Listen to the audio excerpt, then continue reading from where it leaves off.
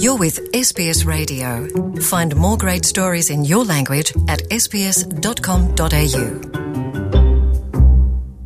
My guest is Frances Rings, incoming Artistic Director of Bangarra Dance Company. Frances is joining us today on NITV Radio to talk about a really exciting event, the first appearance of Bangarra in Melbourne in more than 3 years. Welcome to NITV Radio, Frances. Thank you, Bertrand. Great to be here. Now, 3 years, it's been a very, very long time. We all know why. The pandemic that's really beset the whole country has not just the country, the whole world actually has been on standstill. And finally, Bangarra coming into Melbourne to perform in front of the Victorian audience. How does it feel being able to bring Bangarra over here? Oh, it's been a long time, and look, we can't wait. Our last performance here was in 2019, and it was for our 30th anniversary. Our industry and who we are as a company has been really challenged the last few years, and it's just incredible to be coming back to Melbourne to reconnect with community, with audiences, and to be able to share our work and our stories with, through this production of Sandsong. So, it's been challenging, but I think that the powerful thing that has shaped us in the last couple of years as artists and as creatives is, being able to adapt and to improvise and to use those incredible resilient skills that we have as artists to be able to survive this and look inward. Bangarra is an important cultural foundation, and I think that's one of those things that, we know that, that internal health and being able to go back and look at the 30-year history and be able to teach our current generation, some of that history in that downtime that we've had has been really a really powerful way to use the time and to go back and see where we've come from, what we're born from, and especially celebrating Stephen's last year with the company as well. Yeah. Now we talk about Stephen's time with the company, but let's first delve into Sandsong. Can you tell us a little bit more about Sandsong and the stories behind the Sandsong? Sandsong is a work that's inspired by the people from the Great Sandy Desert in Western Australia. They're the Walmatjarri and Wonkajunka people, and they have survived incredible challenges and events that have shaped who they are and have led to their displacement off of their own country. And but still today they survive in their cultural strength, and they still speak their language, and their young people are strong. They practice their law. And they're a proud, resilient people who have survived incredible challenges. And one of the things that I love about Bangarra is that we take these stories that are so inspiring and we share them in our productions, and we work with community. We worked with Eva Nalgura and Tom Lawford from Fitzroy Crossing, who came on as our cultural consultants and really helped shape this work. Every Bangarra production is a collaboration. We work with community who entrust their stories to us to be able to create the production. And then, the final part of this is returning that production back to country and back to them. So we look forward to taking this story and returning it back to the community of Fitzroy Crossing later this year. Wow, all the way the other end of That's the country. That's right, all the way, yeah. Now, lucky that this pandemic is kind of behind us in some ways. Still, the infections are going up, but at least the travel is still possible. Yeah. And people are still able to connect and really meet in person. And the warmth of the audience as well, because I believe during the pandemic there were performances and events going on, but everything was in the virtual world. It was remote. Yeah. But now, finally reconnecting with the people. Yeah, that's right. Yeah. And I think everybody was in a bit of shock, actually. Like, how do you keep doing what you're doing as artists and as creatives and choreographers and dancers and, telling our stories, and doing choreography and what that process is, how that has had to evolve to this digital world. That's been a big challenge. And, you know, for blackfellas, you know, we like to be in the space with people and to feel energy and to kind of have this, you know, be able to pick up on those nuances of what that connection is and how to respond and how to kind of, you know, create something together. So it was really challenging. And I think for us to, once we did get back in the studio, it was, you know, we'll never take that for granted again.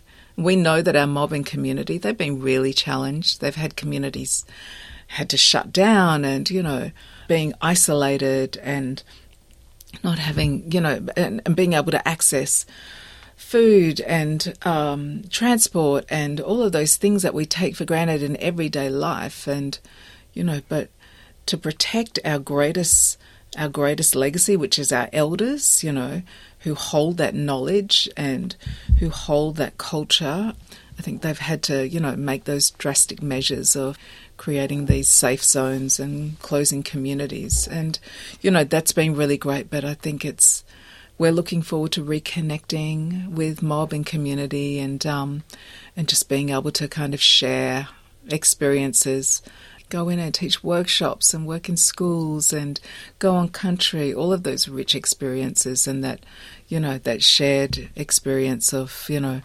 us giving them what we do as performers and as artists, but also them being able to guide us on their country and share with us their culture, you know, their experiences. We're really looking forward to getting back to doing. And I believe your current tour of Melbourne and regional Victoria and that will take you right across the country also features performances that you choreographed. There. So tell us a little bit more about... yeah, sure. Yeah. So we, Stephen and I co-choreographed Sand Song, and I'm trying to remember when was the last... I think it might have been 2002. We did a production together called Bush, and this is our second co-production that we've done, and it's beautiful to be able to share this space together. I've been a muse and worked with Stephen for many years, and, you know, he's an inspiration. He's a creative and cultural force, and the contributions he's made to our industry and this incredible cultural foundation of Bangarra is immense. And this production actually came about because our sister, Ningali Lawford, who we lost in 2019. She is a Kimberley woman who worked in the arts.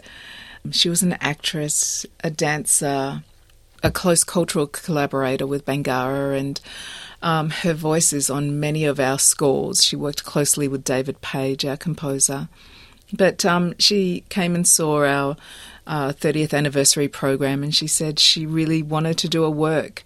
She was ready to do a work with Bangarra, and unfortunately we didn't get to fulfill that with her, but her sister and brother stepped in and honoured that wish and came on as cultural consultants. And I think the beauty of telling this story is when you connect with the family and with the community and you become a child and let them share with you their experiences and their history. And you just, you know, in order to kind of tell the story the right way and to be guided by them and have all the nuances of what is distinctive about their story and how to do that authentically and with integrity, you have to work closely with them and be guided by them.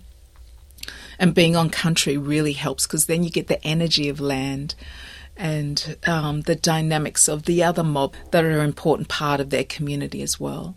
So all of those things, there's such a multitude of layers that go into our Indigenous experience and how we tell those stories from our historic, our social and our cultural experiences that all live in the same space when we're on stage. And yeah, it's something that we're really proud of in this work because it's a powerful story, a story of resilience and a story of survival of people that were displaced and who suffered incredible challenges through government policy and through child removal and, and that the devastation of being used as forced labour for our pastoral industry. And now they own those stations where they were once workers. And I think that empowerment, that pride that comes from that they've survived that and they still practice their law and their children are proud and are strong in their identity. I think that they're stories that, for Australia, that gives people a glimpse into who we are, not only our past, but also who we are as a people today and what our future looks like. And you tell those stories also in your performances or with the grace of your dancers and performers. Great strength and resilience in there, just being able to tell those stories, also talent in there. But your tenure, when does your tenure start as the artistic director, and what direction would you like to take Bangarra? I start next year. Some days it's really overwhelming to think of stepping into these incredible shoes that Stephen has left. His legacy is powerful and strong, and he's created this company that is world class, and he's taken our stories and taken them to the world, but also he's created this cultural foundation, and he has this network of kinship with communities all around mainland Australia and the Torres Strait Islands. And some days it can be overwhelming and intimidating to think of stepping into that space. But then I tell myself, I've worked with him closely for many years. I came into the company as a young dancer. I was mentored by him. I've seen the company grow from productions that were created on a basketball court in Redfern to where we are now, positioned on the wharf. We have our own home there, surrounded by other arts companies. And that, being amused to him and seeing how he has worked with his brothers and worked with Jakapura Munyayan and with other cultural leaders, and seeing the way that he has navigated this has been totally inspiring. But I've also been a part of that. So I have to back myself and I have to go, you can do this, you know this because you've been a part of this. My ambitions when I step into the role is to care for that. That's going to take a lot of work, to care for that legacy into the future, to maintain the health of that and the strength of that. Also, those incredible relationships that we have with communities, with elders, with cultural custodians, that those bonds maintain and that we also forge new ones. There are 1,000 inspirational stories that sit in our communities, that sit within families, that are a part of our history, that are still waiting to be told. And I look forward to facilitating the telling of those stories and to caring for the company into the future. Yeah, I guess it's a very good transition from someone who's been there and between two people who've worked together so closely for so many years, and I believe so transition will be smooth, and then maybe over the years you bring in your own little touch, bring in also the other That's right, elements from the community and right across the country. Yeah. And each one of those communities, is different. There are different stories there. There's different ways in which they've survived. And I love that, that distinctiveness and those differences that, those language groups all have their own way of how they've navigated this and how they've survived and, how they're living today in their contemporary lives. It blows me away, the stories that are coming out, from the Tiwi girl that does anime to the incredible work that's happening in our desert art centres and, and also the young choreographers that are coming through. I look forward to seeing who our next young Indigenous choreographers are, who are our makers and who's going to be telling our stories into the future. I mean, I don't want to be choreographing every year. That's not not what I want to do, but I certainly, would love to create another work. I did Terrain, which was my first full-length work. I'd love to create another full-length work, but I really want to see who's out there, who are our next makers, our next emerging choreographers coming through. And also, you know, Indigenous set designers and costume designers and composers. They're out there. What training can we help to support them through internships, through traineeships, through scholarships? You know, there's a lot of things that Bangarra has the capacity to do that I really look forward to exploring and, you know, ensuring that we're doing that and that we have a responsibility as an Indigenous arts organisation and a cultural foundation to be doing that. Fostering new talent and young talent. So that's absolutely. One of the missions and the core objectives, I believe, of Bangarra Dance Company. Yeah, we don't have a future otherwise. You know, we have to ensure that, you know, we are laying the bedrock for a new generation of younger artists to come through to tell our stories into the future, and that those artists are equipped with the skills, that they understand the history and the cultural foundation that Bangarra is, and also that they're bold and that they tell these stories in their own way, in their own language, just like I was afforded and like Stephen was afforded. We need that diversity in our art form, you know, and that's how we live and that's how we go forward, through our incredible storytelling, but also the diversity of our storytelling and our form that evolves as well. And now being able also to travel around the country, take those young talents and showcasing what the journey they've been through and what they're capable of doing, that will also encourage others who will be coming along to see the performances as well. And, absolutely, Bertrand, yeah. Now, were you able to bring the whole troupe or the performers that you needed to bring over to Melbourne for this tour? Oh, the whole company will be coming, that's right, So, you know, I mean, and you touched on a good point. You know, Bangarra, you know, people probably know us mostly for our productions, but you know, that's not all we do. We have a youth program that go into communities that facilitate, you know, this engagement through young people and their elders to be able to share stories, share culture and knowledge, and to be able to create their own little mini Bangarra productions in their own communities. We also have an education program. We have a David Page Music Fellowship, and we also have the Russell Page graduate program, which is a traineeship for young graduates coming out of colleges. So, you know, there's a lot of work in those areas. There's, you know, cultural and creative pathways that you know, you have to put that energy in and that work in to be able to create those changes. And, you know, we know that going into the future, you know, that's crucial, that those structures are strong, and that we're out there, we're inspiring young people to consider the arts as a future career, as a pathway, and to know that, you know, it's important. And you know, the arts has the ability to transform the way that people view who we are.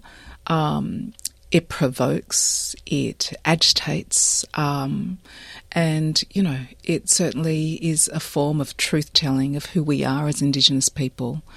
And we know that each one of our productions, once, you know, the house lights go out, we take people to country, we take people to community, and we give them an experience that tells our stories. It's told by Indigenous people, and it's done with our language. You know, that's something that we're really proud of, that we have the opportunity to shift and change people's perceptions of who Indigenous people are. Yeah, we look forward to actually seeing those performances. How long will you be in Melbourne for? We're here for 2 weeks. We're actually doing a double program of that we're taking around for our main stage tour because, you know, we were able to do Sandsong half the season in Sydney last year, and we did Brisbane, we did Canberra. So we've got different program for those venues, and of course, we haven't been here for a few years, so we're looking forward to bringing Sandsong here. We have a community night. It's on the 24th and 24th of August, and we go through to the 3rd of September, and then we head off to Bendigo after that on the 9th and the 10th. Yeah, you know, we're basically on the road for the rest of the year, and then we get ready for, you know, for the new year, and I get ready to step into this role, which I'm so excited about. And for Bangarra, it's so important, and Stephen's his incredible legacy and what he's given to the company, and, you know, the transformation of the company from, you know, this small Indigenous company that was doing school shows to, you know, where it is now, a leading arts company, not only in Australia but worldwide. Worldwide, yeah. Is an incredible legacy. He's so respected, and he will always be a part of who we are going into the future. But we know to survive that change is important, and, you know, he'll always, you know, have a presence in Bangarra.